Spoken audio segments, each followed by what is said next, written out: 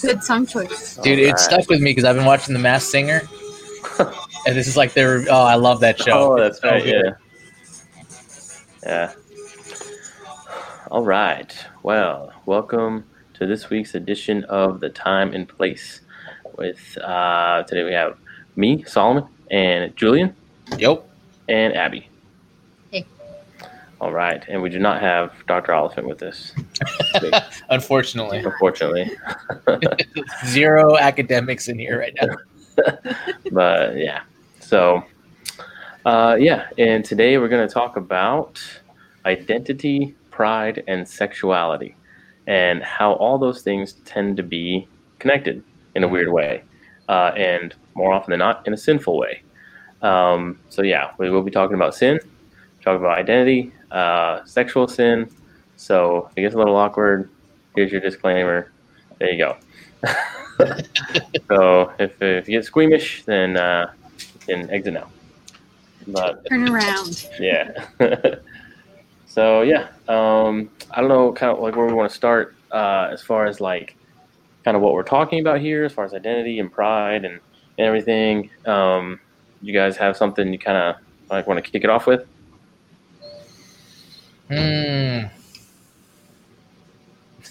Not really. No one wants to dip their toe in first. Well, okay, so let's. All right, so it's Pride Month, and Right. that I honestly I didn't even think about that until we decided we're going to talk about this, and I was like, oh, okay, yeah, that does make sense. And then the Supreme Court just made that decision. Yep. And I was like, wow, we tend to keep hitting like timing on our topics as far as like the racism thing with George Floyd, and now this with the civil rights decision about what the word sex means and what it apparently meant in 1964, but could not have meant. So yeah, that's kind of where we're at right now. So I recently read this book by Rosaria Champagne Butterfield called the. Oh, what a good name! Yeah, Rosaria Champagne Butterfield. That's a great name. The Secret Thoughts of an Unlikely Convert. So, and it's her story about.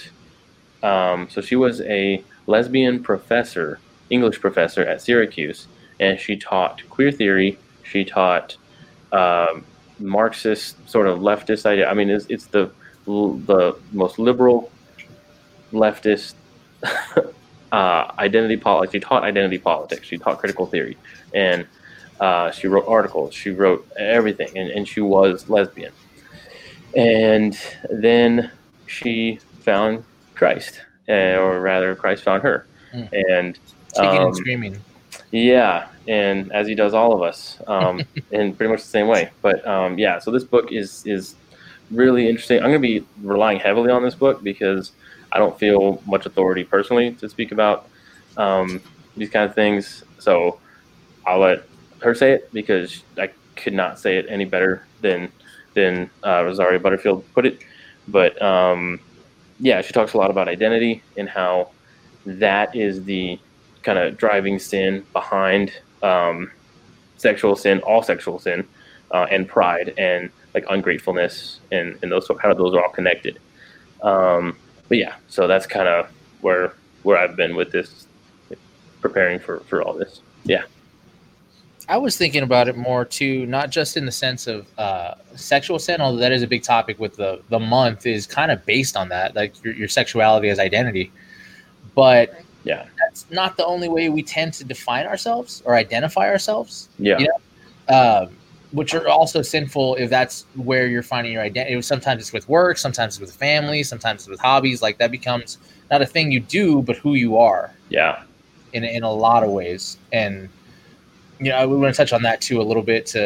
When we were roundtabling for this, we had to kind of see how we wanted to come at it, and we all kind of agreed that there's a tendency in Christianity and popular Christianity and traditional evangelicalism to just kind of nitpick at sexual issues. Like it's an easy target. It's one that's not handled with tact and love. Usually, it's really just a come at it with a baseball bat and just take some whacks. Mm-hmm. Right. And the problem with that is that we've almost set up this binary to where it's like, okay, if you're this sexuality, you're wrong. I'm not, therefore I don't have this problem. And Right. whatever problem I may have cannot be as bad as that because I'm this way and you're that way. Mm-hmm. But the reality of it is that we all tend to have idolatry issues, one, but also pride issues. And that's Right. kind of one of them. Like we define self-righteousness becomes our identity. Like, why are you righteous? Well, because I'm not that. Yeah. Something else. So that was kind of something we did want to kind of broach too. I don't know, Abby, what do you? Yeah, and also how we kind of talked about how sexual sin. Can y'all hear me? Yeah. Yeah, perfect. How sexual sin can go outside of even homosexuality and even can go into marriage, and how your marriage can become your identity, just like Pride Month becomes your identity during this month. So I think that was something we wanted to touch on too, because I know personally, I mean, I've struggled big time with my identity becoming my husband and me trying to find fulfillment in my husband and my husband trying to, my husband makes me happy, but I was trying to find the fulfillment and the wholeness from my husband that I can only get from Christ. Yeah. Well, I think too, that's a thing about happiness. That's a little bit, happiness is kind of the big ideal that we shoot for in life, right. Especially in America now. It's like, well, do what makes you happy, what feels good. That's your thing. Go with that. Yeah. But I've always thought of happiness as kind of like hunger or thirst or those kind of things. Like it's only temporarily satiated. This thing makes you happy, but it's not going to make you happy forever. And eventually you're going to have to chase something else to get that feeling. Right. What we're substituting joy for happiness, because joy is beyond circumstance. You know what I mean? Right. And joy can't come from circumstance or things. And the more we try to fill it with that happiness, it just runs out. Just like you're hungry again, no matter how good that last meal was, you're going to be unhappy no matter how good that relationship was, no matter how good that job was. You're going to hit a point where you're just not happy anymore. And you're just constantly chasing, constantly trying to find that fulfillment. And it's just not there. And that's something that's affecting all relationships. I mean, I feel like a lot of people will have no drive to, well, if they're not making me happy, I'll find someone who will. Mm-hmm. And that mindset, I think, is a big reason why divorce rates are so high, because we're never going to be happy in our relationships 100% of the time. So it's about seeking it through and really coming together and reconciling, I guess. Yeah, I kind of thought a lot about desiring God and John Piper's deal of like Christian hedonism and how that of like taking pleasure in God and that being the kind of driving force of everything we do. I'm not a father. I'm a Christian father. I'm not an employee. I'm a Christian employee. And how that's not. Yeah, when we talk about sexual orientation, transgenderism, we're talking about identity politics, and this goes into race as well sometimes too, nationality, ethnicity, gender. You got right now that's the yeah. And but what like ultimately kind of what the common factor in all those is identity, and we're finding identity in our people group, in our box, in our our group, whatever it is, and everyone does that. And as Christians, well, as all people, we should find our fulfillment and hope in Christ, in the God that we know exists. Stop suppressing that truth and unrighteousness and actually turn to God. But as Christians who have had God personally, salvifically revealed to us, we ought to be finding our identity in Christ alone, right? In everything that we do. In that, like, I'm a Christian employee, I'm a Christian father, I'm a Christian friend, I'm a Christian. It's like everything is being informed by Christ and His Word, right? So that's where we kind of get with all these things. And there's no like neutral ground. You're always finding your identity in something. You're always kind of identifying with something. But what happens a lot is that Christians see their Christianity as like their weekend activity. It's like, well, that's just I am Solomon. And Solomon is a father, an employee, I like to read, I like to go run, and I'm a Christian, and I like to whatever. Like, so that's all these things kind of swirl and revolve around me, and all those things make up me, and that's not how it should be. It should be Christ informing all of those different aspects of what I am. Is I'm revolving around Christ with everything that kind of helps, like, makes me, my interests and things revolving around Christ. So finding our identity in Christ first. It's kind of like my uncle said last week when he said you have to put on the biblical glasses and you have to see everything in your life through those glasses. Yeah, and that's what identity politics really does. It's not, when you're speaking, you're not speaking. You're speaking. You're not you. You're a white guy, right? You're not you. You're a cop, right? You're not you. You're a gay person. You're not you. You know what I mean? So, like, what you say, you have to take that into account of your group, and that's we should not be finding our identity in any of those things, in our ethnicity, in our gender, in anything but Christ. I would say even not even our religion, because we kind of fall into those identifiers too, especially like the Reformed culture. Right. Definitely has like, well, I'm a Reformed. It's like, well, you're following Christ in the Bible. Okay, then that's what it is. It doesn't revolve around your Calvinism or whatever, which I think, or your Catholicism or your Presbyterianism or your whatever. It's Jesus and the Bible. Like, that's what everything needs to revolve around and come back to ultimately be rooted in. Well, and it's kind of ironic too that the world around us gets that. Like, they understand that concept of identity in a way that we don't. When we have the truth of identity. Like, the only identity that matters is what's your identity in relation to Christ. Yeah. And we know that, but that's not a concept that we come up. Like, I never had that concept really driven in growing up in church. That wasn't a thing that we talked about, like seeing the world through the biblical framework. It was almost like your Christianity was a fence to keep stuff out. Yeah. As opposed to, like you said, the Christian goggles that you put on to look at the world and live through. It was a way to kind of fence yourself off from the world and not live through it, to live away from it, which is, when we do that, that's where the vacuum is filled by the secular ideologies. It was like, no, identity is important, and we're going to tell you how, because the people who know are not. Yeah. And so how would y'all say that this all relates to Pride Month? Well, I mean, identity inherently is about pride. In this, like, I sound like a broken record saying it, but every sin essentially goes back to the first sin, which was pride, right? Self-definition. That was the moment in the garden when Eve wanted to take the fruit, was because she wanted to define herself as like God. Like, that was the thing.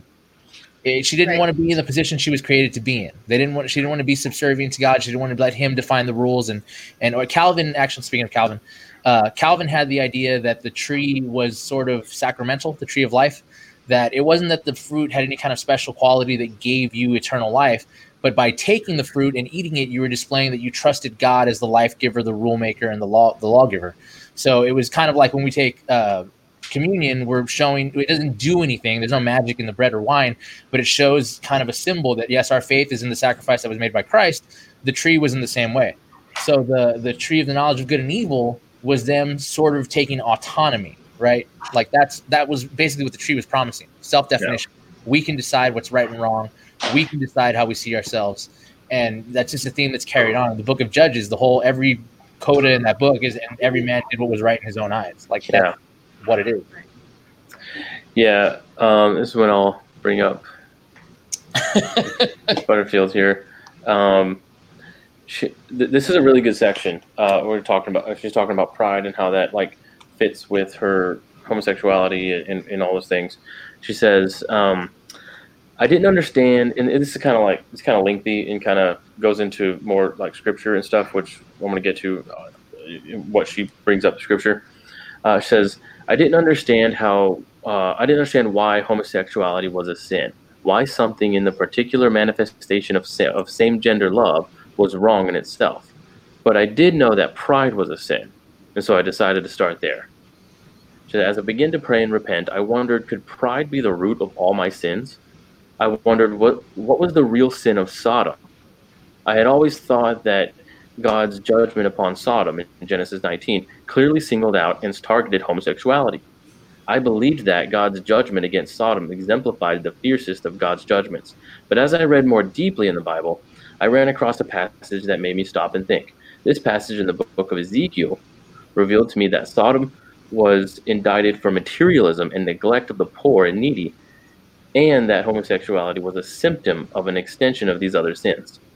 In this passage, God is speaking to his chosen people in Jerusalem and warning them about their hidden sin, using Sodom as an example. So in Ezekiel, God is using Sodom as an example. But importantly, God does not say that this sin of Sodom is the worst of all sins. Instead, God uses the sin of Sodom to reveal the greater sin committed by his own people. Quoting from Ezekiel 16:48-50, that's, quote, "As I live, says the Lord God, neither your sister Sodom nor her daughters have done as you and your daughters have done. Look, this was the iniquity of your sister Sodom. She and her daughters had pride, fullness of food, and abundance of idleness. Neither did she strengthen the hand of the poor and needy. And they were haughty and committed abominations before me. Therefore I took them away as I saw fit." So in Ezekiel 16, God is emphasizing the sin of Sodom, and he's not talking about homosexuality. He's talking about the pride and lack of mercy for the needy, right? And what Ms. Butterfield is saying is that those sins led to the symptom of homosexuality. So that's kind of eye-opening as far as like, what's the deeper issue here? It's not gay sex, right? It's pride. Right. It's like, well, we all face that. That puts us all in that like box, if we're talking about boxes and identity and whatever again, because we can all identify with sin. We can all identify with pride, especially, and not helping the needy, and fullness of food and abundance of idleness. I can identify with idleness. I can identify, the strengthen the hand of the poor and needy. You didn't strengthen the hand of the poor and needy. I can identify with those things, right? And that's what he's saying is the worst problem. So, yeah, I think we're more in trouble than we think as far as those.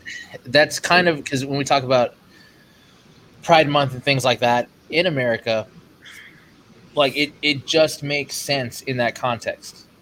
Like, that does kind of, I know we don't read ourselves into the scripture, but I could see how, like, yeah, we're gluttonous and we're lazy and we don't take care of the oppressed and we don't help the poor. That it fits us to a T. The church in America is like that, but the country is like that also.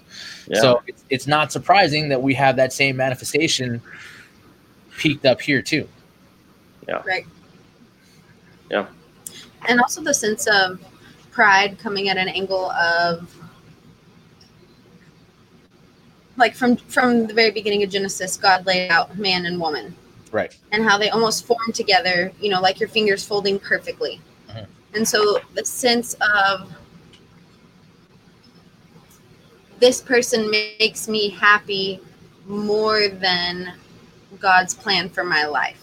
And I think that can get translated into even more than just this topic. Like, this thing makes me more happy than God. You know what I mean? It's not something that we can't, like, a lot of people are like, oh my gosh, I can never be gay. I don't understand. But it's really like the same root issue. Like, we shouldn't be thinking of it that way because we all have those roots that are manifesting just in different ways. Mm.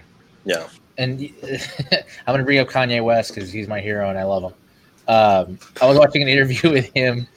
I think it was with James Corden. They were talking about, it was after he converted, after he put the album out and everything. And he was talking about how much debt he was in before, and that he'd gone into like some ridiculous amount of debt, like 30 million on his albums, just doing stuff. Because I thought he's, a worldwide superstar. He's selling records like crazy. He's got to be rich. And he was talking about how much debt he was in.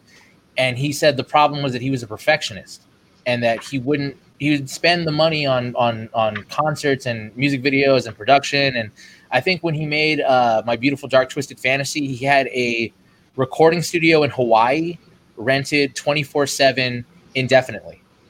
So like no one else could use it until he decided he was done, and he didn't know how long it was going to be. So just run the tab. So that was the kind of money he was throwing into it. And when he was talking to James Corden about it, he said, and that whole idea now to me is crazy, that I was a perfectionist, that I could think that I could make anything perfect being a man when only God can make something perfect. And I think that we all kind of have that idea to an extent of like you were saying, like that pride manifests in something else. Like maybe I don't relate to that specific thing, but we do have that perfect life in our mind. Like if I had this thing, I'd be happy. Like that's all I'm missing is that thing. And if I had that thing, everything would be okay. That would answer all my problems. I wouldn't feel this ache inside. I'd be good. And we neglect the fact that God has the better thing. We don't want to trust that plan, that whatever he has us in, it's the better thing than what we wanted. Yeah, because we're looking at our standard of better. Right. We're looking at our standard of good. And it's like, well, what's even my standard of good? I don't even know anything. Like, what do I know? But I'm over here setting the standard of what I think is best for my life and your life and your life. And I have no clue what I'm talking about. Well, and one of the biggest things people say is do you. You do you. Yeah. You do what makes you happy. And that's under the pretense that we know what's going to make us happy instead of the creator who created us, who knows all things that will make us happy. We think that we understand ourselves better than he does. Mm. Well, and it is that be true to yourself thing is of like you, if it's coming from you, it can't be bad. Or if you're sincere enough, then there's no way it could be bad. And that's, we kind of talked about if like homosexuality was natural, right? Is that natural? And I said, yeah, because I guess we can kind of open that up and talk about it. But I said, yeah, because we're born with a sin nature, right? Like, but I don't get where we get this idea. Well, it's from the Stoics, actually. The Stoics said that if something is natural, it can't be bad, and that kind of sucks. That I like the Stoics a lot. Stoic philosophy. They get it right a lot, but not there. They said if something is natural, it can't be bad. Well, I naturally am greedy, or like I naturally covet other people's things. Like I don't have to like decide that, right? That just happens, but that's still not okay, right? I naturally get angry at my kids or something, or I naturally get, I have a short temper. That's my nature. I didn't choose to have a short temper, but that's the way it is. So if I say do you, well, okay, that's not helpform because I'm hurting myself. I'm hurting others, so that's not, you can't just do you. So I forget what I said, but it was like, be yourself unless you're an a-hole. And it's like, and it's true. It's like, what are you saying? Like, who are you telling to be themselves? I don't know if you saw this week. What is her name? The one who wrote "Girl, Wash Your Face," "Girl, Stop Apologizing." Yeah. Rachel Hollis, I think. Hall Ellis or Hall Evans. Rachel Hall Evans. Yeah. They announced this week on Instagram that her and her husband are getting divorced. Like they, dissolution of their relationship. And everybody was kind of like, oh, I can't believe it. They seem so perfect because they do a daily live stream every morning, and they're like, they're like, oh, they have perfect chemistry. They just seem like the perfect couple. And I was like, yeah, but their brand is built on pride. Like the whole idea is you first. Stop apologizing. It's all you. Whatever you want is the greatest. Like, how can a marriage survive that kind of philosophy in somebody? You can't. Yeah. So it's like you said, like just because it's in me, just because it comes from me, do you is a terrible philosophy to have. Right. Yeah. Yeah, that's that whole postmodern you make your own truth kind of thing, which no one actually believes that. That's a nice college-y thing to think and say. You make your own truth, or truth is relative, right? Which you can't even say without defeating the idea, right? Either truth is relative or it's not. It's like truth is relative. Well, is that true? There are no absolutes. Are you sure? Absolutely. Okay, then what are you talking about? You can't even like stand on the thought. And when it comes to things people care about, I think I've said this before about like comes to your money or your kids, you start believing in truth, Right. right? Like you either have money, someone hacked your account and you've been had fraud, or you're not. Well, what is it? Do I have the money or don't I? Right? It can't be just both. Well, that's true for you and true for me, and I have my. No, we're talking about real things here. There's no relative truth. Either my kid is hurt or my kid is not hurt, right? And I want to know which it is. It can't be both at the same time, right? So yeah, that's that whole you do you thing. But I mean, the convenience of that, especially in a culture like I was thinking about this today, how we talk about finding ourselves. Yeah, That's kind of built into our cultural collective idea of like, oh, you take a year off and find yourself, or you need to go have this experience and find yourself and learn about you. Like it's all about going deeper into yourself. Try to find what makes you tick, what makes you what do you want to do, what is your purpose, your self-defined purpose. yeah, self-actualization. Yes. Yeah, and that's like a lot of other religions too. Like a lot of we talk about yoga and like Eastern religions and stuff. That's what it's all about. Is just like finding, the inner peace or the inner you and how you're connected with the universe and stuff. And I mean, that doesn't just stick to that either. It kind of bleeds into like maximizing your time, maximizing your efforts, maximizing like making you the best that you can be, best by, your own. And we also have to remember that there are things that make us happy that are detrimental to our spiritual health. There are things that make our flesh happy that are killing us slowly on the spiritual side. And so that's also a boundary that I think that a lot of self-proclaiming like homosexual Christians, maybe it's not at the forefront of their mind, and that can come with, sins that I struggle with as well. But there are things in our flesh that make us happy, that we desire, that are really completely and totally opposite of what we should be desiring and taking us completely further away from God, even when we may be trying to get closer.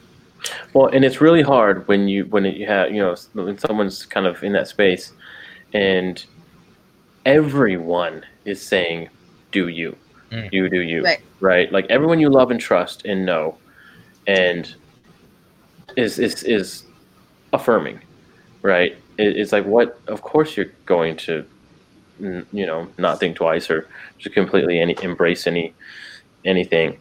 But yeah, instead of, again, it goes back to Christ and the Bible. Like what does that say? And that's something that's so hard when talking about these things, because I just think about like all my gay friends and family that I love, like truly love, and I don't even know why it should be surprised, like need to say that, like, because I love all my friends and family, right? And so it doesn't even like enter into the equation really.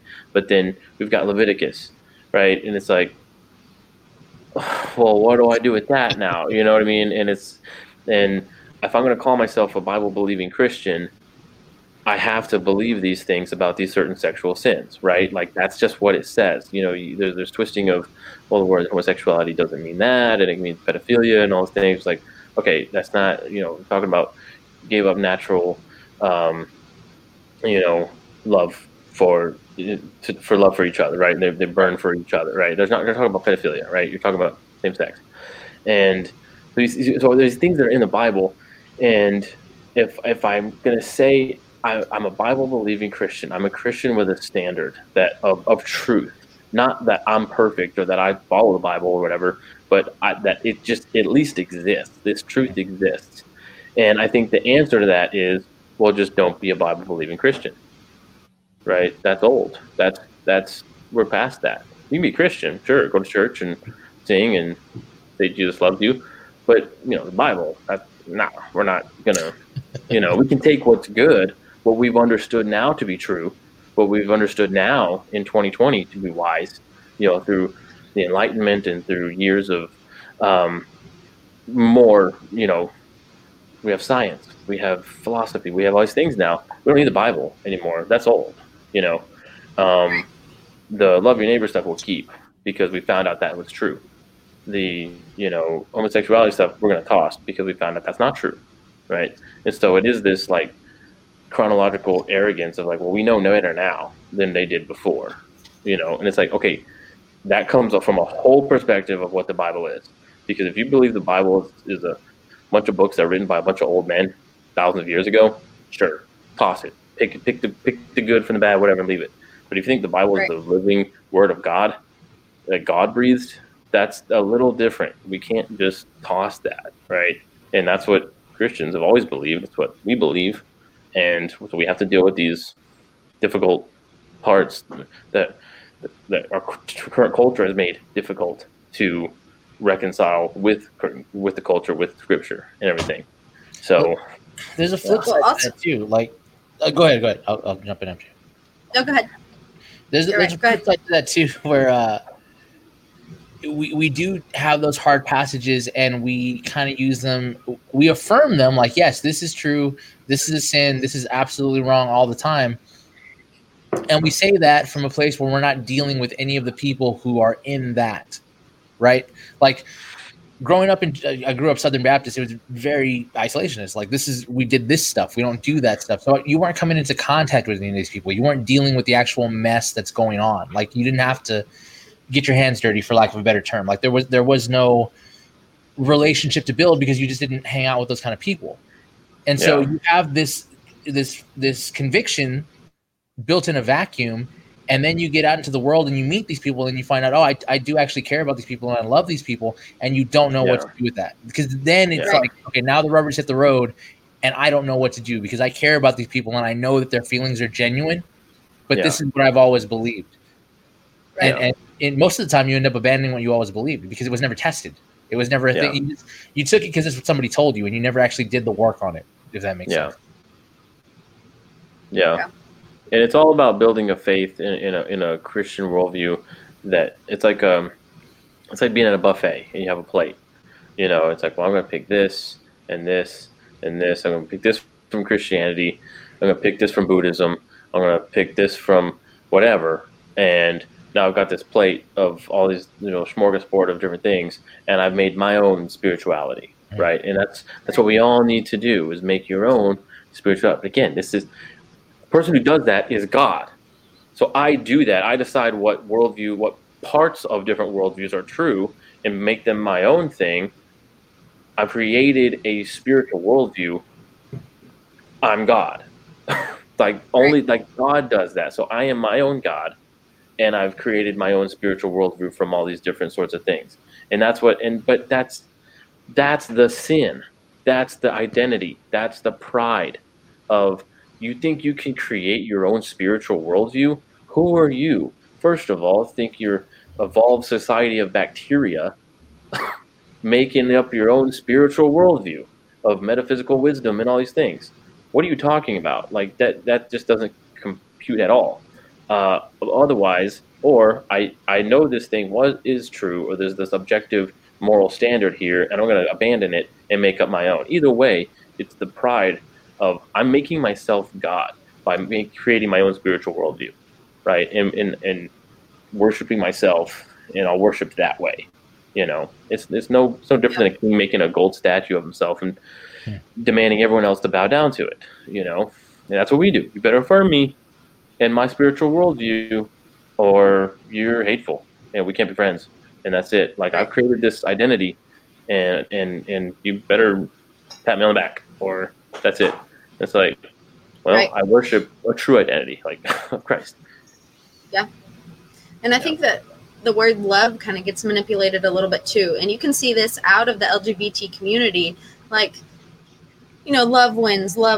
Like, whoever you're with, love wins. But that's been manipulated outside of this. Even so, like, if you go to a music festival, in the festival world, love wins. Everyone is so kind to each other, sharing, being kind, talking, hugging each other. The music festival scene is like the hippies of the 70s paradise, I guess. They started it. But in that worldview, there's no Christ. There's it's almost like the differentiation of the love of the flesh versus the love of the spirit.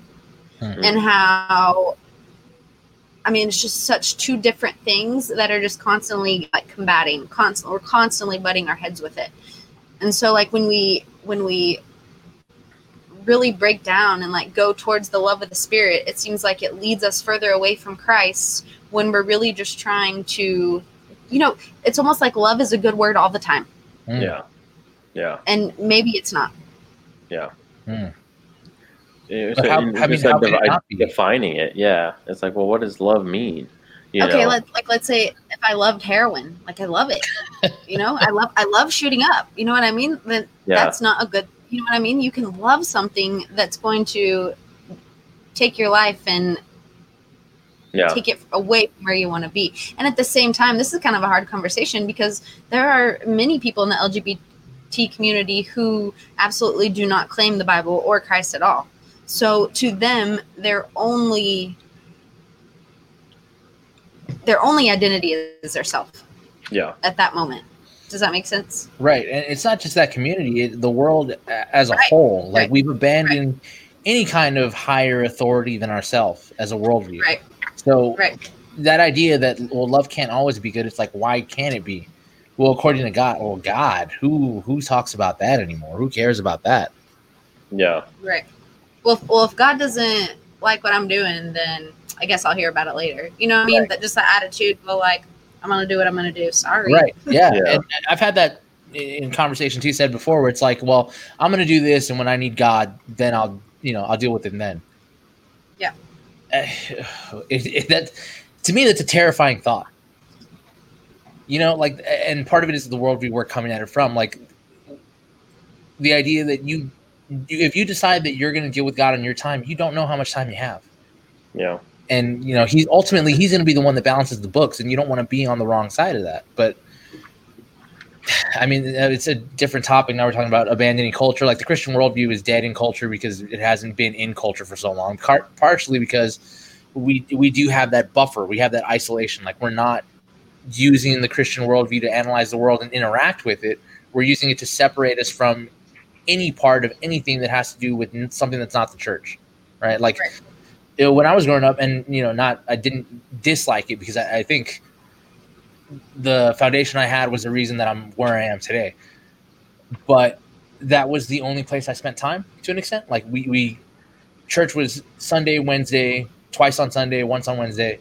Your youth group was your friends. I went to school with most of the people I went to youth group with. So we're in a bubble, exactly. And that bubble, it's self-edifying, I guess. Like, it's good for you, it keeps you safe, but it doesn't affect anything outside of you. Yeah. Especially when, as a kid, and maybe if you don't shed this attitude, it doesn't help. You have kind of that self-righteous attitude of like, well, we're right and you're wrong. Yeah. And that's just how it is. Like, you can't build relationships. You can't really affect anybody because you're coming from the pedestal. Yeah. And that's how you're approaching them. Right. Yeah. And that, what you're talking about is like kind of living in that bubble, and there's a creation of the other, right? Right. And like, we're us and they're the other. And so you've never interacted with a gay person or a trans person or anybody, and you just have heard about people like that or heard whatever, and maybe just bigoted things said about them. And then you go to college or I get a job, and you meet and you make friends with someone who's gay or trans, and you realize they're a person just like you, and you like them, and they're great, and they love you, and you love them, and it's like, and then that just like shatters your whole world because you didn't have this proper we're all, the ground is level at the foot of the cross kind of thing, where some people are better, some people whatever. And so you're like, well, they're not these terrible people that I was told. You're like, yeah, that's right. And then it's like, well, then it must not be a sin. Like, and you just don't have a proper biblical framework for love, for compassion, for humanity, for sin, for anything. And so all you have is this cultural, churchy, religious thing, and then that gets shattered by a nice gay person, and you're like, well, there you go. I'm a gay affirming Christian now, and it's like, okay, so that's, again, if I'm going to be a Bible believing Christian, the answer is don't be a Bible believing Christian, and that's that's what that is. And part of that is misplaced identity too, because I think we, like you were saying, we build our identity on this religiosity. Yeah, right? It's religious identity. Yeah, this person is part of my group, so they're good, right? We go to church together. We believe the same thing. We're both straight. We're good. Yeah, and we're not looking at each other like, oh, you're as fallen as anybody else as I am, and that we don't have the right perspective. We don't think about ourselves the way the Bible talks about ourselves. Yeah. Right. Yeah, I want to read this one section because I want to make sure we get to it because it really like encapsulates everything that I think kind of we're talking about here, as far as identity and God, just like always taking your whole world, no matter who you are, you know. And so Rosaria Butterfield, she was very into like hospitality and having people over for dinner, and that's how she became a Christian. Is this Presbyterian minister and his wife would have her over for dinner for like 2 years. They just talked to her, were compassionate, were friendly, and just loved her, genuinely invited her. She says, which is a big difference because I'm sorry. It's just a big difference because most Christians, I have somebody who's really close to me, and I feel like a lot of Christians treat the LGBT community just like you were said, like, you're not in my bubble. I don't want to talk to you. Like, you're going to give me cooties. You know what I mean? Mm-hmm. So for them to invite her into their home, for them to cook her meals, you know, however often, have them into her home continuously was even such, I think, would probably be a big realization to her. Like, wow, like, I can't believe these people are treating me this way whenever most of them are just condemning me and telling me I'm going to go to hell and I need to change my ways. Yeah. Their relationship started when she published an article, and again, she taught queer theory and critical theory and identity politics and postmodernism at Syracuse University, and as a lesbian professor, and she was it that made up her identity in her work, in her scholarship, and everything she did was just about it. And she wrote an article that got some attention, and she was getting hate mail and fan mail, and she would put the hate mail in the trash and fan mail in a bin and all these things. And then she got this letter from a pastor, and she didn't know where to put it. She said, it's not hate mail, it's not fan mail. It was just asking, have you considered what God thinks about this? Have you considered, like what Scripture, all these things? And she just didn't know. It was very warm. It was very different, but he was a Presbyterian pastor, and so she's like, well, this should be hate mail, but he's so loving, and it's like, where do I put this? And so it sat on her desk instead of the 2 bins. It sat on her desk for like 2 weeks, and then so eventually she reached out to him, and they started this dialogue, and they started talking, and so she went over to his house. She said, I came to Ken Floy was the pastor and his wife.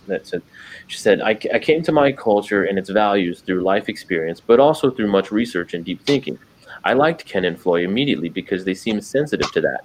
Even though obviously these Christians and I were very different, they seemed to know that I wasn't just a blank slate, that I had values and opinions too. And they talked with me in a way that didn't make me feel erased.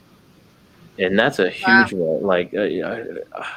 That there is a bigoted problem in Christianity towards the LGBTQ community. And that just needs to be addressed. And there's a lot of hypocrisy as far as pride and sexual sin and identity sin that we overlook. And when that hypocrisy is brought up, we can't just push back, this, and make arguments like, no, there is, it's true. And we need to own up to that and to a certain repent of hatred, of prejudice, of judging people before we even know them, and people, not what they may or may not be doing, but the person, right? When we ourselves have a plank in our own eye kind of thing. So that needs to be addressed, and that needs to be there. And I think Ken and Floy in this story, in Rosaria Butterfield's story, really touched on that. She said, Ken and Floy didn't identify with me. They listened to me and identified with Christ. So you talk about identity. When we identify with Christ, we're going to listen to people. And she talked about how, I believed at this time that God was dead, and that if he ever was alive, the fact of poverty, violence, racism, sexism, homophobia, and war was proof that he didn't care about his creation. I believed that religion was, as Karl Marx wrote, the opiate of the masses, an imperialist social construction made to soothe the existential angst of the intellectually impaired. But Ken's God seemed alive, three-dimensional, and wise, if firm. And Ken and Floy were anything but intellectually impaired. And it's just opening a dialogue and talking with everyone, with all people. That was just really great. And Jeff Durbin's talked about that before when they talk about these kind of cultural matters, that we can't be opposed to sins because we think they're gross, because we think they're icky, because they rub us the wrong way, like we have our personal prejudice. We have to be opposed to sin because God is opposed to sin.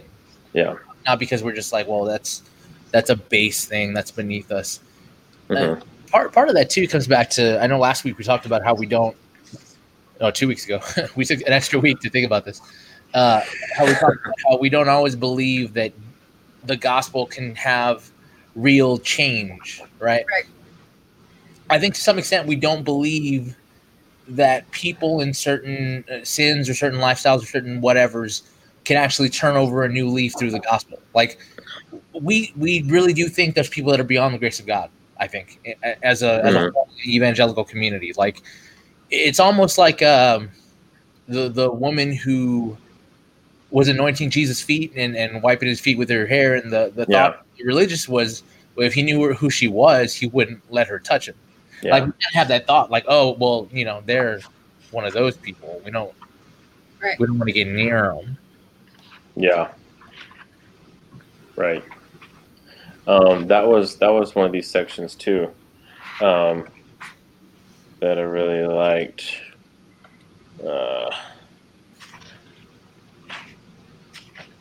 Talk amongst yourselves. Well, I mean, just on that thought, if we're honest, I don't know, Solomon, how like dramatic your, I don't know what to call it, your come to Jesus moment was, but like if I looked at my own objectively, it's like, oh, that guy, there's no way that guy's coming out of that. Yeah, we can't. Yeah, as far as too far or whatever, that's completely ridiculous. That implies some path that we can construct through reason or morality to God. You know, just be good enough and do enough good deeds to erase your bad. That's completely unbiblical. That's completely in like there's no that's the television view of Christianity. And honestly, I think that's a lot of it comes down to that, is that anytime television or movies or music or anything where Christianity is depicted, it's always it's always an unbiblical Christian. Right. It really is. It always is. It's never someone who understands true judgment, true condemnation, true grace, true compassion that the Bible talks about. Right? It's always the judgier, holier than thou, and that's the Christian. That's what Christianity is in our culture. The Ned Flanders, right? This complete, an idiot, completely unintellectual, completely just a dope and just hateful and whatever. And so they rejected that version of Christianity, and so many people have never actually heard and rejected the true gospel, right? And if anybody wants to see what a big difference, like what Christianity actually is, I would watch American Gospel on Netflix, because you really have the American gospel, which is what you see on television, and then you have the biblical gospel, the actual historical, traditional Christian biblical gospel of what Christians are supposed to be and what we believe in, everything. That movie is so dead on of exactly like what we believe and how we see things biblically. But yeah, there was that. It was that section. I put it on there. I put it on the. It was the one I quoted about Mary Magdalene and Rahab and. Right. I didn't tab. Oh, okay, yeah. This Rosaria's unmentionable past. Rahab the harlot, Mary Magdalene. We love these women between the pages of our Bible, but we don't want to sit at the Lord's table with them, with people like me, drinking from a common cup. That's the real ringer. The common cup that is our common origin in depravity. We are only righteous in Christ and in Him alone, but that's a hard pill to swallow, especially if you give yourself kudos for good choices. When people give themselves kudos for good choices is what you see on television. That's the Christian, moral, majority, religious right, conservative, Fox News Christian, which is just a complete farce. It's just completely like you haven't spoken with a Christian. If that's who you're talking to and getting your world of like what Christian is, you just haven't spoken with a real Christian. I don't know how else to say it. Like that, it's what it is. And those people are further or just as far as the gay Muslim or whatever. You know what I mean? Like there's no further away or whatever. It's you're lost and found. That's it. But that's the scary part. It's the American gospel, because that's a big chunk of evangelical Christianity in America is this moralism. Yeah, it's an identity group. I mean, it's just the same as I'm a liberal or I'm a progressive or I'm a whatever. I'm a conservative, and it's patriotic idolatry. You're worshiping this the Declaration of Independence as if it's a God-breathed scripture, and it's not. Neither is the Bill of Rights. Neither is the Constitution. And I know it's like blasphemy to say that or whatever, but I mean the truth is, America probably don't stand up for the Pledge of Allegiance either. America can end tomorrow, and that wouldn't do anything to Christianity. You know what I mean? Yeah. Like empires rise and fall. We could be living in this little blip of human history where this country was founded on people, again, slavers who had I would say a logical, objective morality that is true, but didn't live it and didn't exemplify it in their lives, as far as how they view humanity, as far as racism and those things. But they were pointing to the right document, which is the Bible, right? Like inalienable rights. Like that's something that only can come from a creator, right? Endowed by a creator. Like no one else is talking about that. Like as far as constitutions and declarations of independence and stuff. So I think that that's the right idea, but that in no way makes America God's chosen people or this whatever. And so like from that you've gotten this. So but there is that crisscross of that, like, oh, it mentions God, or we swear on a Bible, and it says in God we trust on our money. So does that make it holy? No. Right. So that's how you get this American gospel that really ultimately points to your identity group of my Christian conservative Republican, box that I'm in, right? It has nothing to do with real Christianity. Nothing. Yeah. And I think that the hierarchy of a relationship, Christ, husband, wife, kids, and that can be taken. Okay, so let's say a straight wife that is married is talking to a woman who is a lesbian, and she's telling this woman, your relationship's never going to work with this woman. God didn't intend for you to have this girl as your wife or your girlfriend. Two girls together never going to work. And then she's going to go home and she's going to try to lead and have authority over her husband.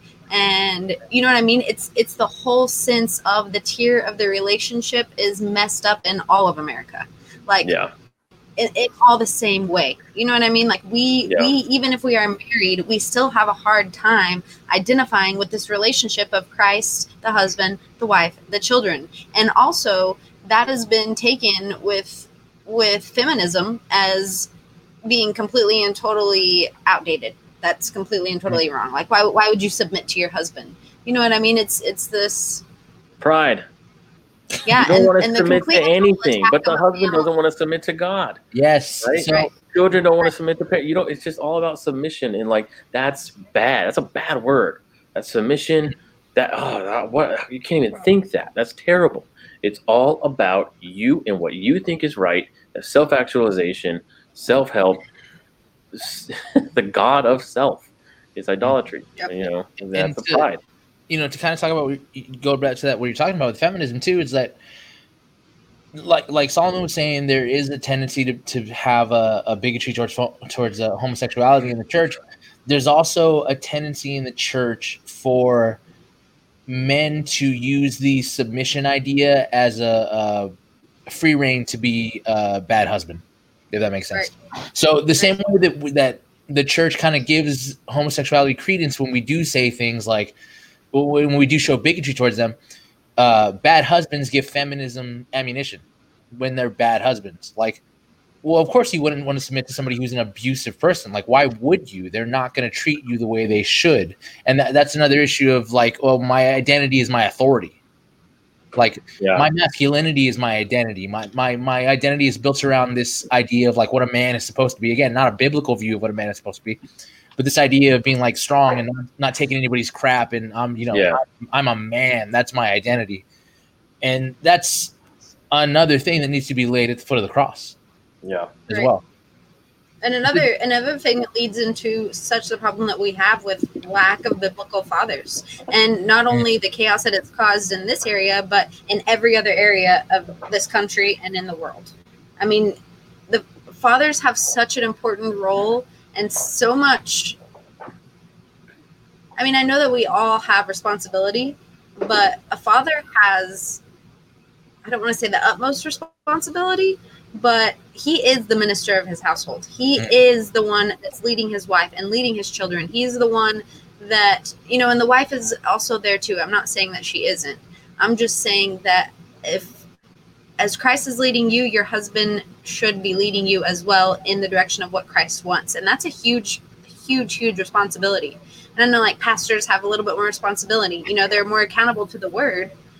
And the fact that whether it's homosexuality, whether it's abandonment, whether it's divorce, whether it's adultery, the whole family as a unit has been attacked in every single way. Porn. And it causes chaos.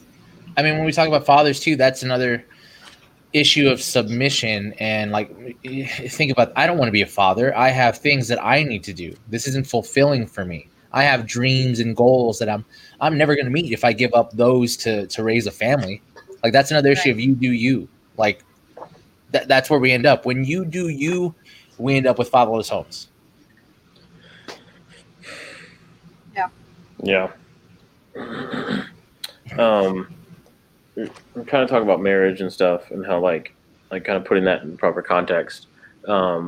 This really good part where Rosario Butterfield says, what good Christians don't realize is that sexual sin is not recreational sex gone overboard. Sexual sin is predatory. It won't be healed by redeeming the context or the genders. Sexual sin must simply be killed. What is left of your sexuality after this annihilation is up to God. But healing to the sexual sinner is death. Nothing more and nothing less. I told my audience that I think too many young Christian fornicators plan that marriage will redeem their sin. Too many young Christian masturbators plan that marriage will redeem their patterns. Too many young Christian internet pornographers think that having legitimate sex will take away the desire to have illicit sex. They're wrong. And the marriages that result from this line of thinking are dangerous places. I know. I told my audience why over 50% of Christian marriages end in divorce, because Christians act as though marriage redeems sin. Marriage does not redeem sin. Only Jesus himself can do that. The audience seemed a little shocked to hear this. But it's true. I think we do kind of like see it as like, well, let me just get married and that'll kind of solve every sort of, because then it's, or just, oh, you're in a homosexual relationship, just marry the right gender, Right. And like, that's not what we're talking. That's not it. That doesn't kill sexual sin.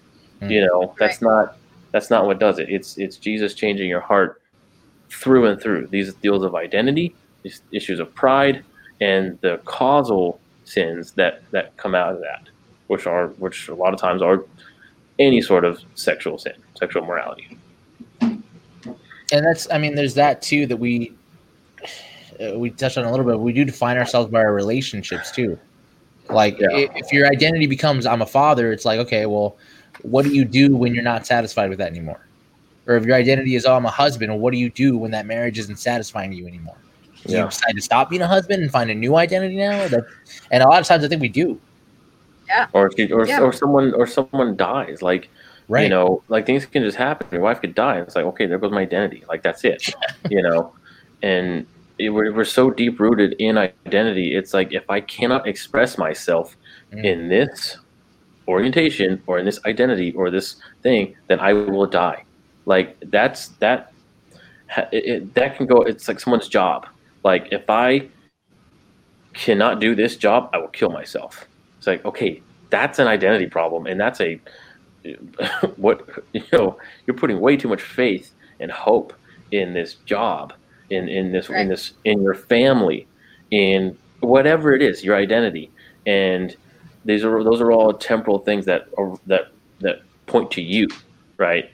And we should be putting our identity in Christ, and that points to Him in the Bible. So, yeah.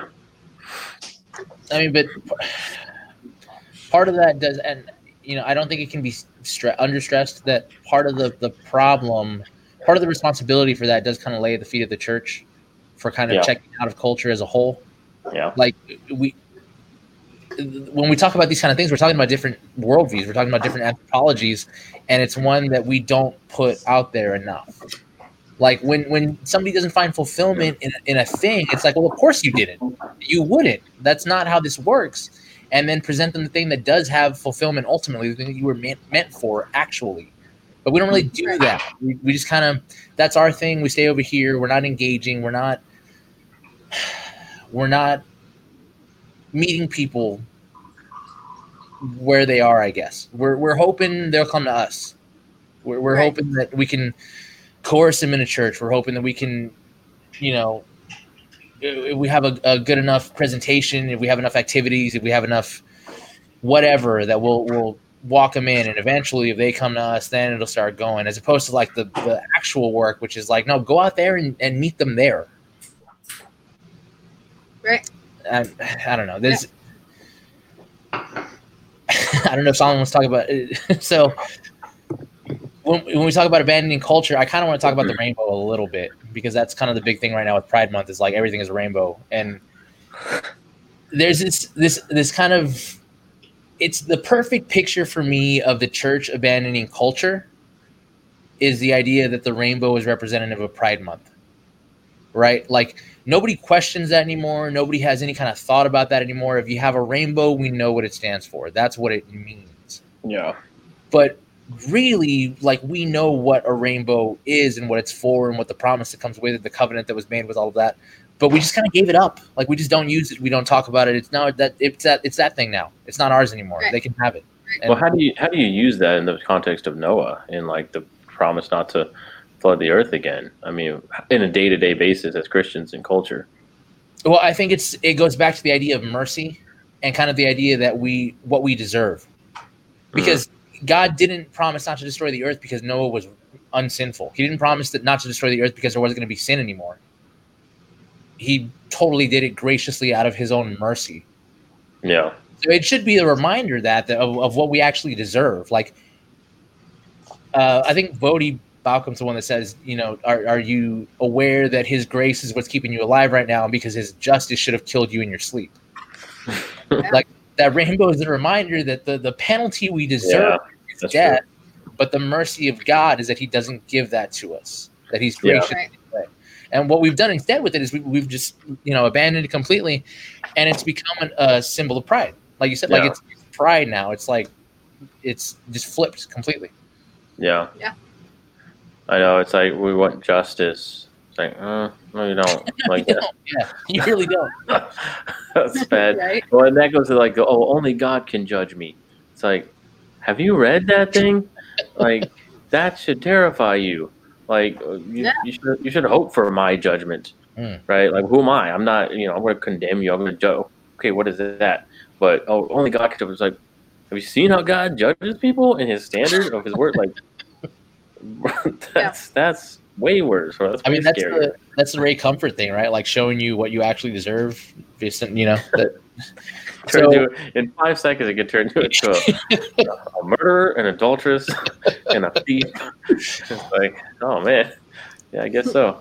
So, what do you think about this? Because this is kind of interesting. Because this is a new thing: social media contributing to identity issues. Well, think about it. I mean, think about the amount of, whether it's LGBT, whether it's any person who, and this may not be where she was going with it, but who has a huge social media following. Like, you put, somebody that posts a picture and they're like, yes, love wins, you do you be happy. It's confirmation.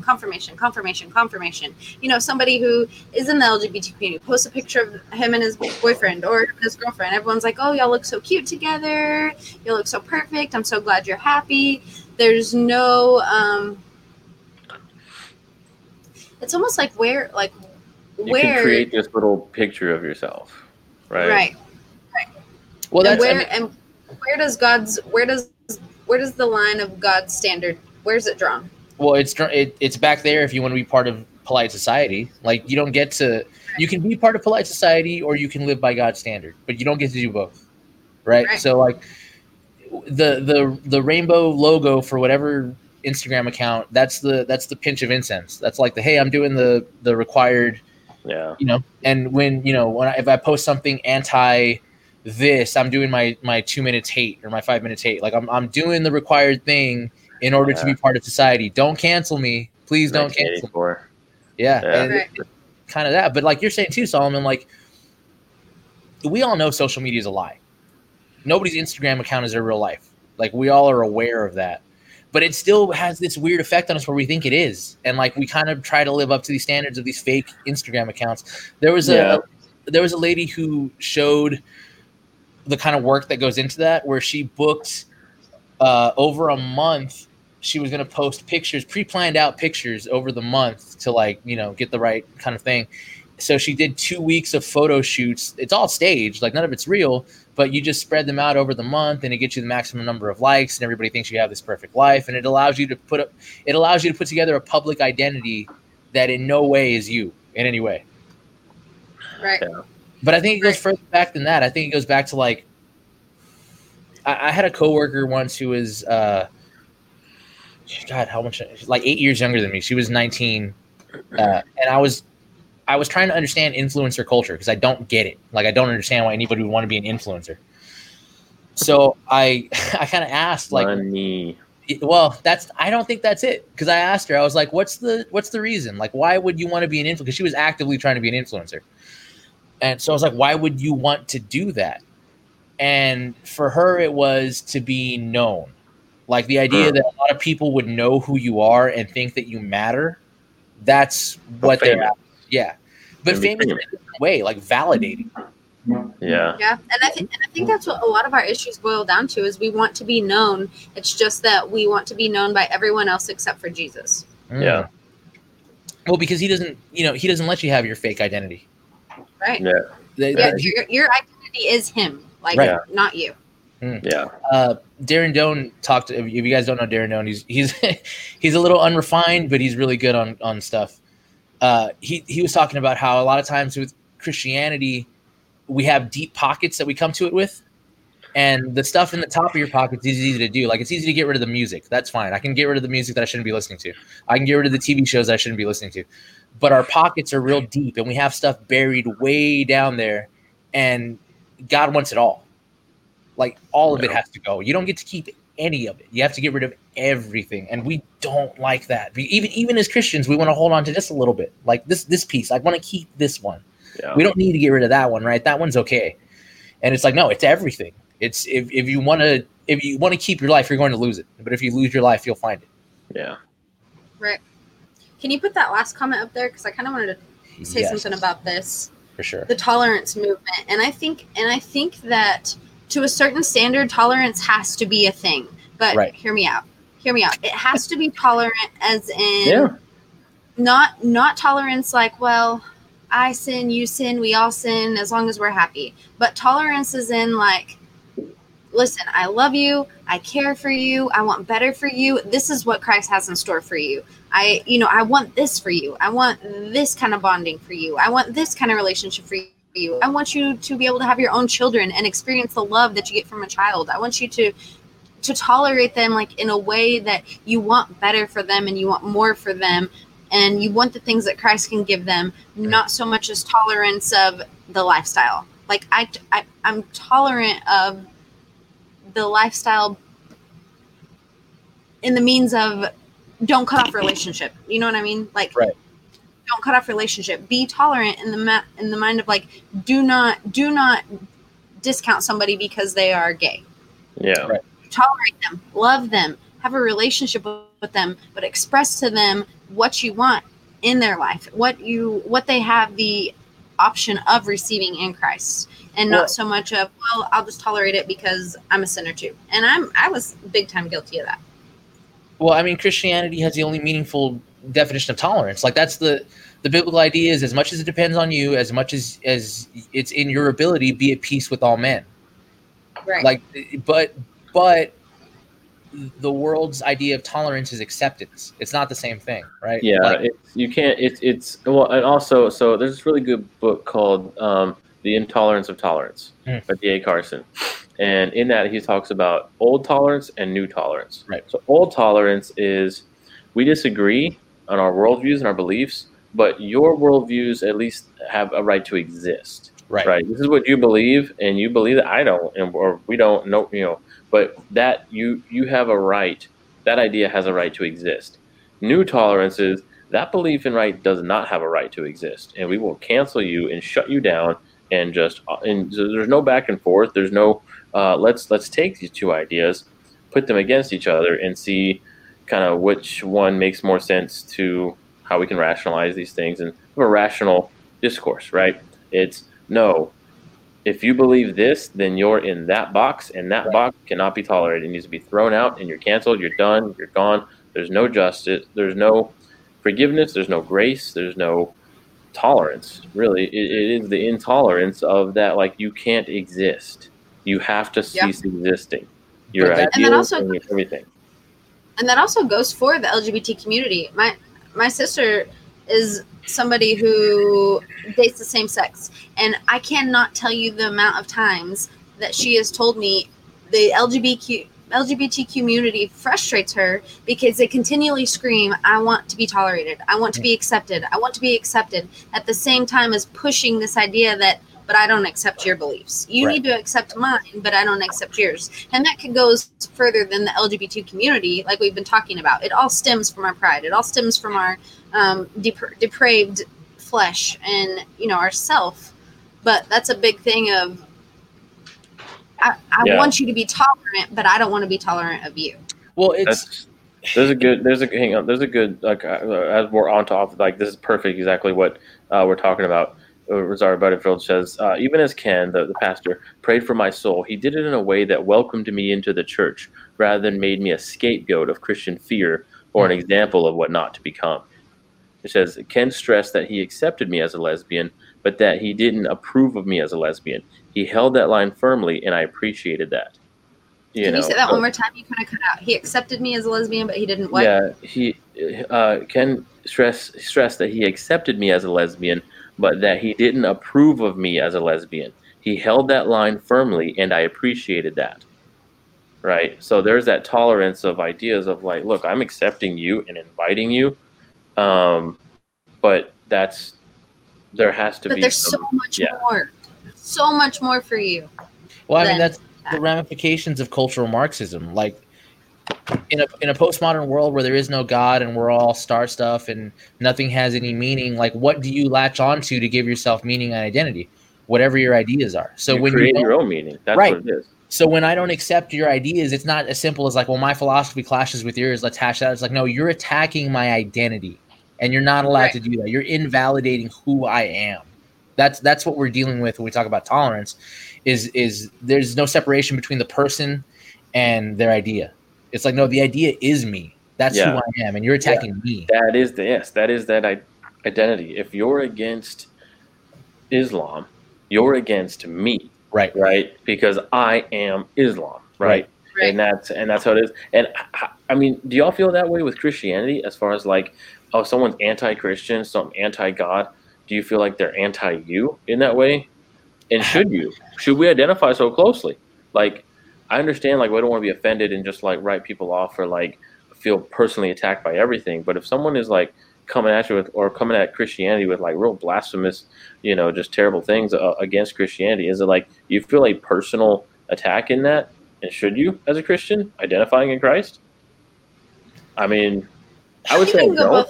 I would say I don't. Like, but it's like, well, I don't know, because a lot of times they're attacking what's the American gospel, the non-Christian, something that's not Christian. They're attacking Ned Flanders. Like, I'm not personally attacked because that's not what Christianity is, right? But if I don't know, if they attack the Bible, I guess I get a little bit more, like, personally, like, that's where I find my whole identity and my whole meaning of everything. So, but it's not. I guess I don't feel personally attacked because it's not just for me. It's for the world, and it's for you, and it's that's the truth that exists. And I identify with that, and I put myself under that, but it's not me, right? Because I'm not again, that kind of makes it about you. If you're offended by someone attacking your identity, well, that identity is you. I'm not the Bible, but identify with the Bible in Christ. I don't know. It's kind of a hard thing. It's like, should we feel personally attacked in that if we're supposed to identify with Christ, and they're attacking your identity? Yeah. I don't know. I feel like that kind of ties in with the fact of suffering as Christ suffered. Like, Christ, I'm sure felt attacked. He felt, completely and totally attacked. And I think that that's part of our suffering to conform us to his image, is we identify with him in that area. So, and I wouldn't say everybody does that. I have a friend who's an atheist, and she's never made me feel attacked ever because of my beliefs. But at the same time, I've had many conversations with atheists who have completely and totally made me feel like they hate me because I'm a Christian. So, I don't know. I think it could go both ways. for me, part of it is kind of reading how they're coming at you with it when it's like, oh, well, when it's like Christianity is intolerant and your God is a fairy tale. It's like, okay, you're not shooting at me. You're shooting past me because I'm not the problem. You're mad at the thing that I believe in. Like, that's what you're mad at. So in one sense, I'm not offended because like they should be mad at that thing because it's telling them that they have a problem with sin and we love our sin. So of course you have a problem with that thing. When it is something like, oh, well, you are rude and you're this, it's like, well, maybe you do have a problem with me and maybe I am the problem in this situation.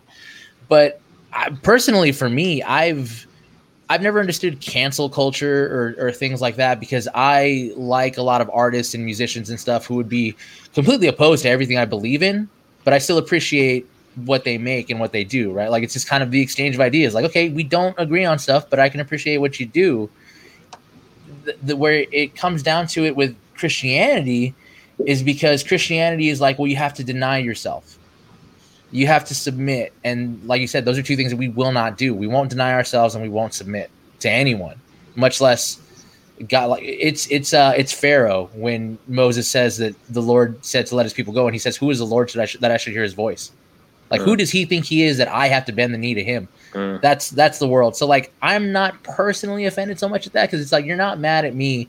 Anybody standing here, you would have the same reaction to if they were saying the same thing. It's the idea. There are times when someone says something or I see someone post something about Christianity and it's like, like a good friend or something, like, what a stupid piece of, and I'm like, I believe that. Like, I'm just gonna keep my mouth shut because that's come after me. But yeah, there's really another good section. I'm sorry, this book is so freaking good. Every Christian should read this. Like, seriously. She says that being a lesbian was a case of mistaken identity. This became an intriguing and important paradigm for me, and even though I am no longer a lesbian, I am still a sinner. I'm redeemed, but still fallen, and sin is sin. I believe that the Lord is more grieved by the sins of my current life than by my past life as a lesbian. How did the Lord heal me? The way that he always heals. The Word of God got to be bigger inside me than I. My natural inclination was to resist, so like a reflex, I did this. God's people surrounded me, not to manipulate, not to badger, but to love and to listen and to watch and to pray. And eventually, instead of resisting, I surrendered. And that's what it is. Like, I love it. How did the Lord heal me? The way that he always heals anyone. The Word of God got to be bigger inside me than I. And that is, like, you have this idol of yourself that is creating your whole identity and whole pride of everything. And that needs to come down and be replaced by God. It's the overtaking of that, of Scripture. Yeah, show her that book. Yeah, we just flash the cover on that. This is Secret Thoughts of an Unlikely Convert by Rosaria Butterfield. She has other books and stuff too, and she's written a lot of articles and things. And she's done a lot of radio interviews too, so you can find. Yeah, she's really out there. Super solid stuff. Secret Thoughts of an Unlikely Convert. I don't know if this is her first book she ever wrote about this, or I don't know. I'm not sure, but she has a few books, I think. And one of the things she said that we really we wanted to stress that resonated with us, that Rosario talks about how the goal is not gay to straight. Like, that's not enough. The goal is lost to found. And that sounds like such a, I know that sounds like such a cheesy, churchy thing to say. Just like, oh, I hate the sin, not the sin. Right. I hate, like, okay, like, that's, first of all, Jacob I've loved, Esau I've hated. So there is a precedent of God hating sinners. Right. But that's him. It's not, we're to love our neighbor. Who's your neighbor? The Samaritan, right? And everyone is your neighbor. We're to love everyone. So there's no mix up on that. But yeah, lost to found. And again, this puts the ground is equal at the foot of the cross. Yes. There's no higher, closer than, or morally, like, it's, again, we've all dealt with pride. We all have an identity idolatry that we need to deal with. And that's right. I mean, I hope that's the main thing we're talking about tonight, is that this is not about homosexuality is an abomination, like whatever, like, other bullcrap fire and brimstone TV preacher you've heard. Like, just please remove that and get that out, because that is not the biblical Christian view, traditional historical Christian view of all this.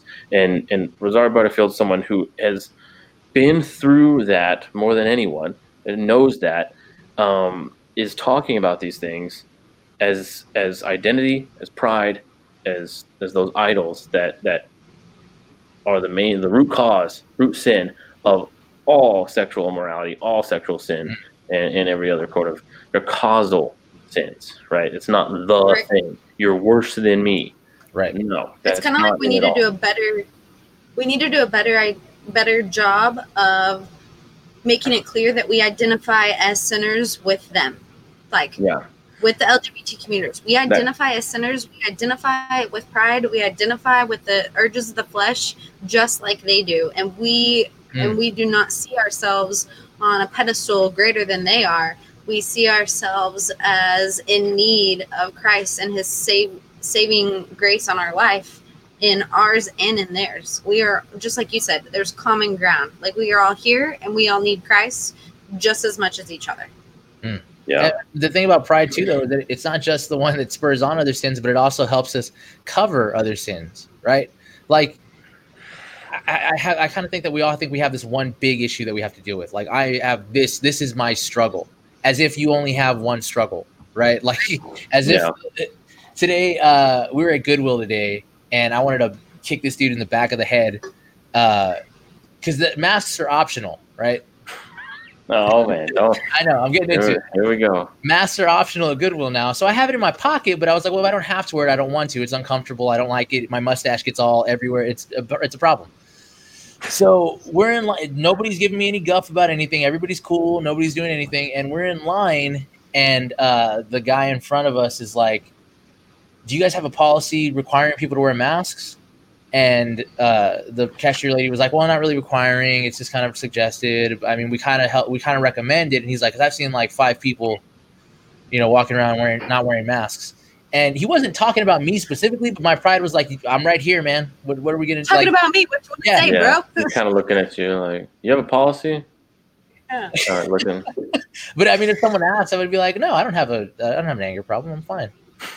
But it's like, no, you do. You snap all the time. How would you not? Yeah. Your pride covers that too. Like, well, that's not trying to defend yourself and trying to like my rights and my right, exactly. My rights and my Well, that's you're American before you're Christian. Most exactly. Of the time, right? That's that patriotic idolatry. I got the Bill of Rights gives me life.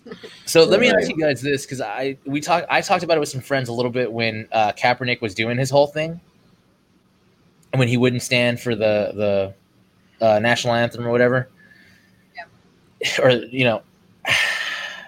as Christians, how should we feel about things like the Pledge of Allegiance?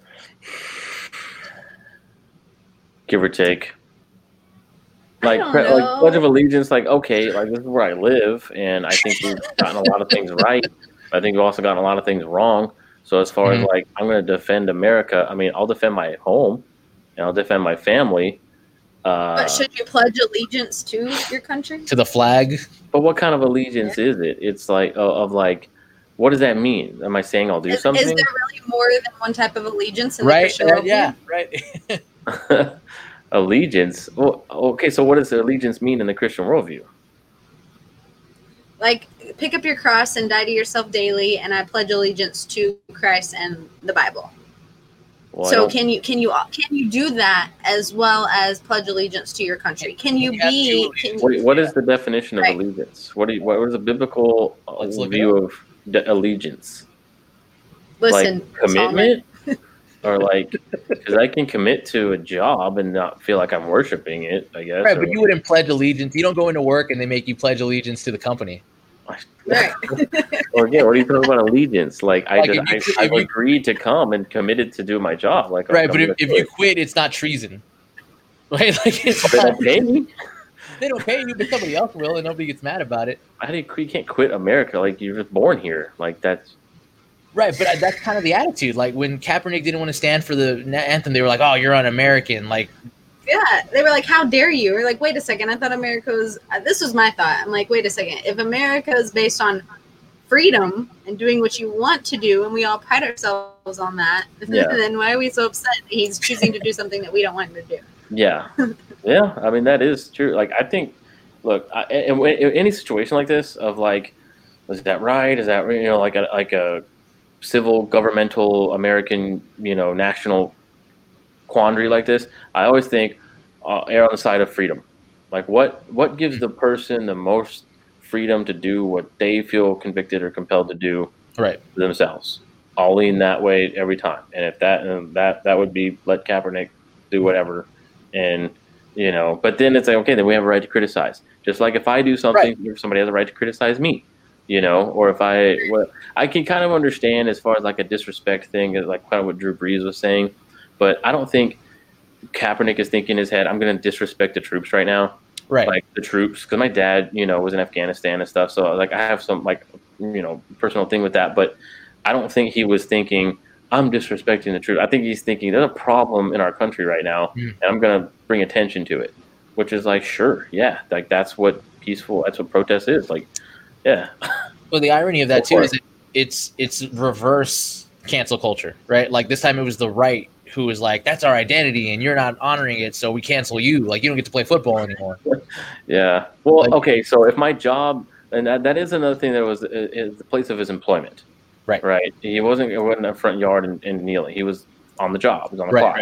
Right. And so that's so like, think about your work, your job. Mm-hmm. I'm going to make a political statement at my work. Well, if especially as a Christian, if my political statements or whatever don't match, they have every right to fire me. Here's where it gets, or whatever. Here's where it gets dirty. Prior to that, a few years prior to that, the players were not on the field for the national anthem. They were in the locker room until it was over. The reason that the players started being on the field is because the Army decided it would be kind of a cool recruitment tool to have players out on the field pledging, being patriotic. Yeah. So they kicked the NFL a little money to kind of make that happen.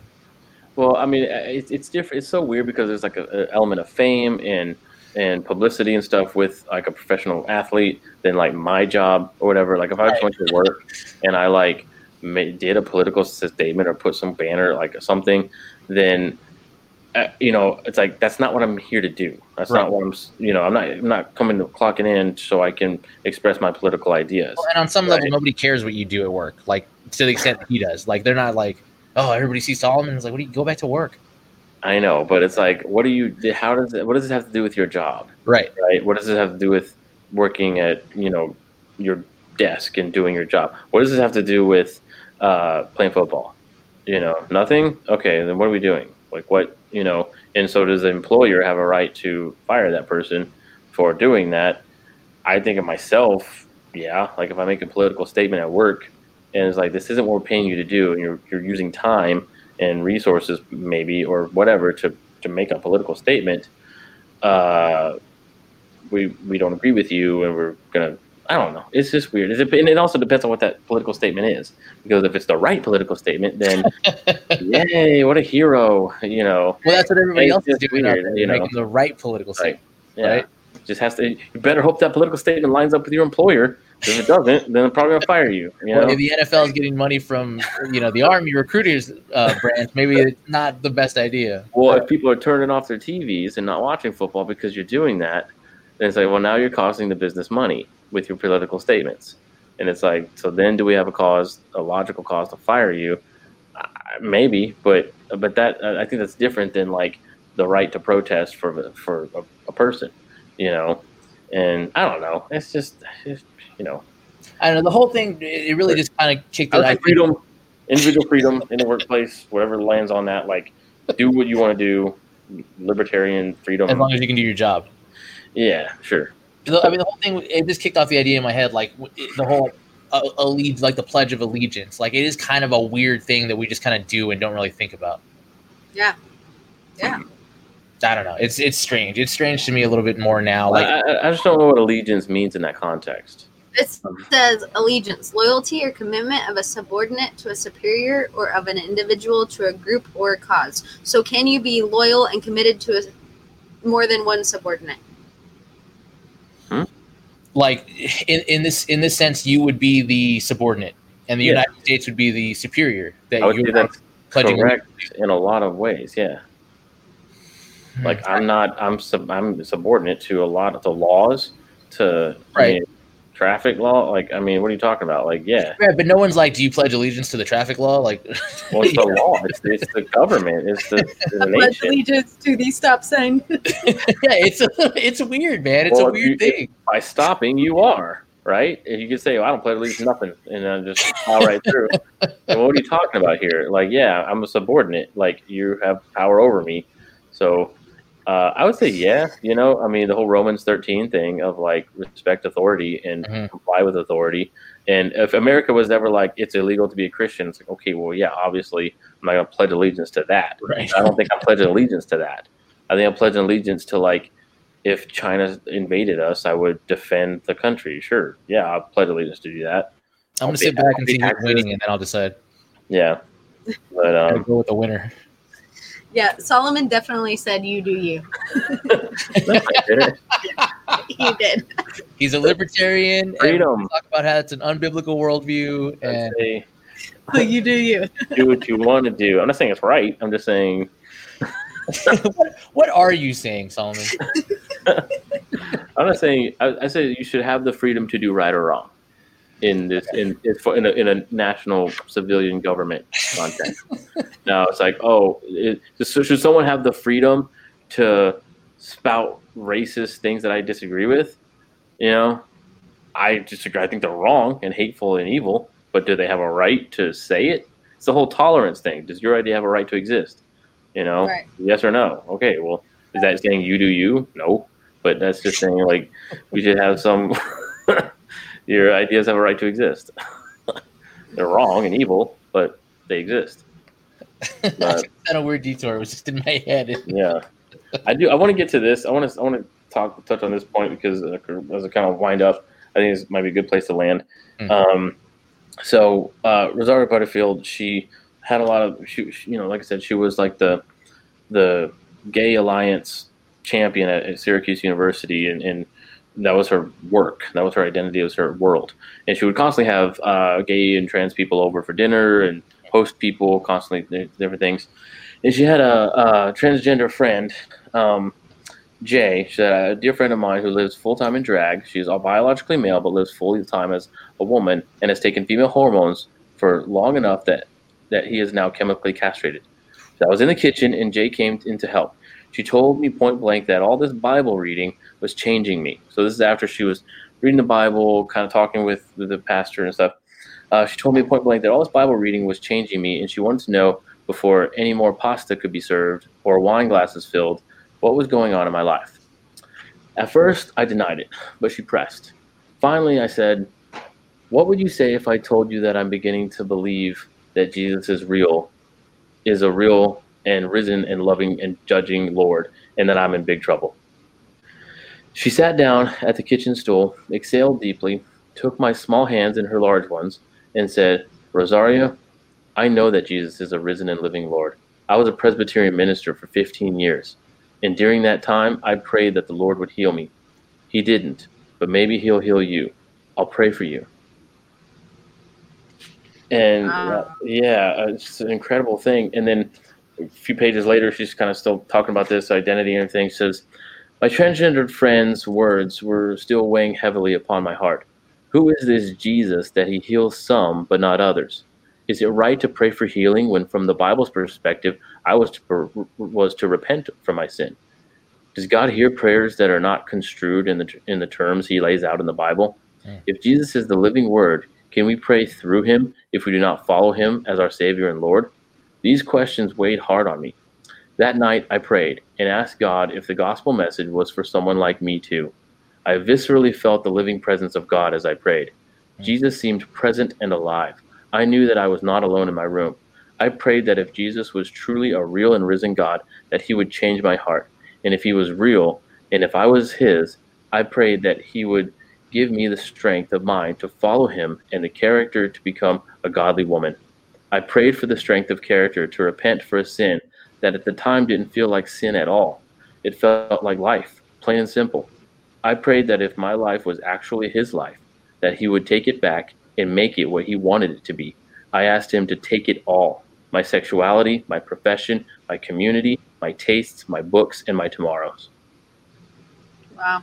And that's really what it comes down to. Take it all. Like, that's everything. That's every person, every lost person being found. That's everybody. And that's the equality of the foot of the cross. There's no further from, there's no worse than, there's no anything. That's what it all comes. Take my world apart. Take everything. I'm laying everything out. Whatever that means, I'm surrendering. And it is that posture of surrender and just receiving grace and repenting of everything. And ultimately anyone coming to Christ has to say, God cannot take away my identity, finding my identity in my job. Christ is not bigger than these feelings that I have that I feel are so right. Christ cannot take away, whatever it comes down to. Every person has to come to that point where they're going to say that or they're not. They're going to say, God is bigger than X, Y, and Z. Or, no, this is who I am. This is my identity. And this God, I don't care what you say, I don't care what the Bible says, I'll never not feel this way. And that's a rebellion or a repentance. Yeah. You know? And it's kind of just taking this perspective of, instead of saying you, do as you want, completely and totally submitting to God and tell him, like, do as you will. Do as you will with my life and change me. Yeah. His will, not ours. And all of us can identify with that, whether LGBT or not. Yes. Yes. For sure. That's exactly. All of us can identify with that surrender of, like, look, this is just beyond me. Like, I don't have it. I don't have the answers in this. I just need to give this up. Everything. Right. Take this desire. Yeah. It's not like we don't think that's hard either. Yeah. Like, the reality, that is hard. That's painful. It doesn't feel good. Yeah. When it's happening, you know. Right. And I think we're cavalier about that a lot too, as American Christians. Just that idea of, like, well, just stop. Like, well, yeah. If I could, I would, but it hurts, and I don't want to. Yeah. Yeah. That was one part too, where she said, like, I didn't choose God. God chose me. And it wasn't pretty. You know, like that. And that's true. That's how it always is for everybody. But, yeah. All right. Well, good place to end on that one. Yeah. That was a good one. Yeah, we hope it was. I mean, in all things, we hope that you felt love and out of this more than anything, you know. We want to take these things seriously. We want to be compassionate and level-headed about these things. We shouldn't. This should not be just a jokey, whatever. You know, these are serious issues that people are seriously dealing with, and I mean identity and pride and everything. The God of self, all these things. So yeah. I mean, until next week. Thanks for joining us. Thanks for interacting. We'll see you guys. In the meantime, fight the fight. If you haven't had that discussion yet, you know, be honest with yourself. Look at what you're holding on to still and pray to let it go. And your friends of ours, hit us up. Text me, call me, call whoever, call Julian, call Abby. You know, let's have a real conversation for sure. Oh, later, guys. See ya. Bye, guys.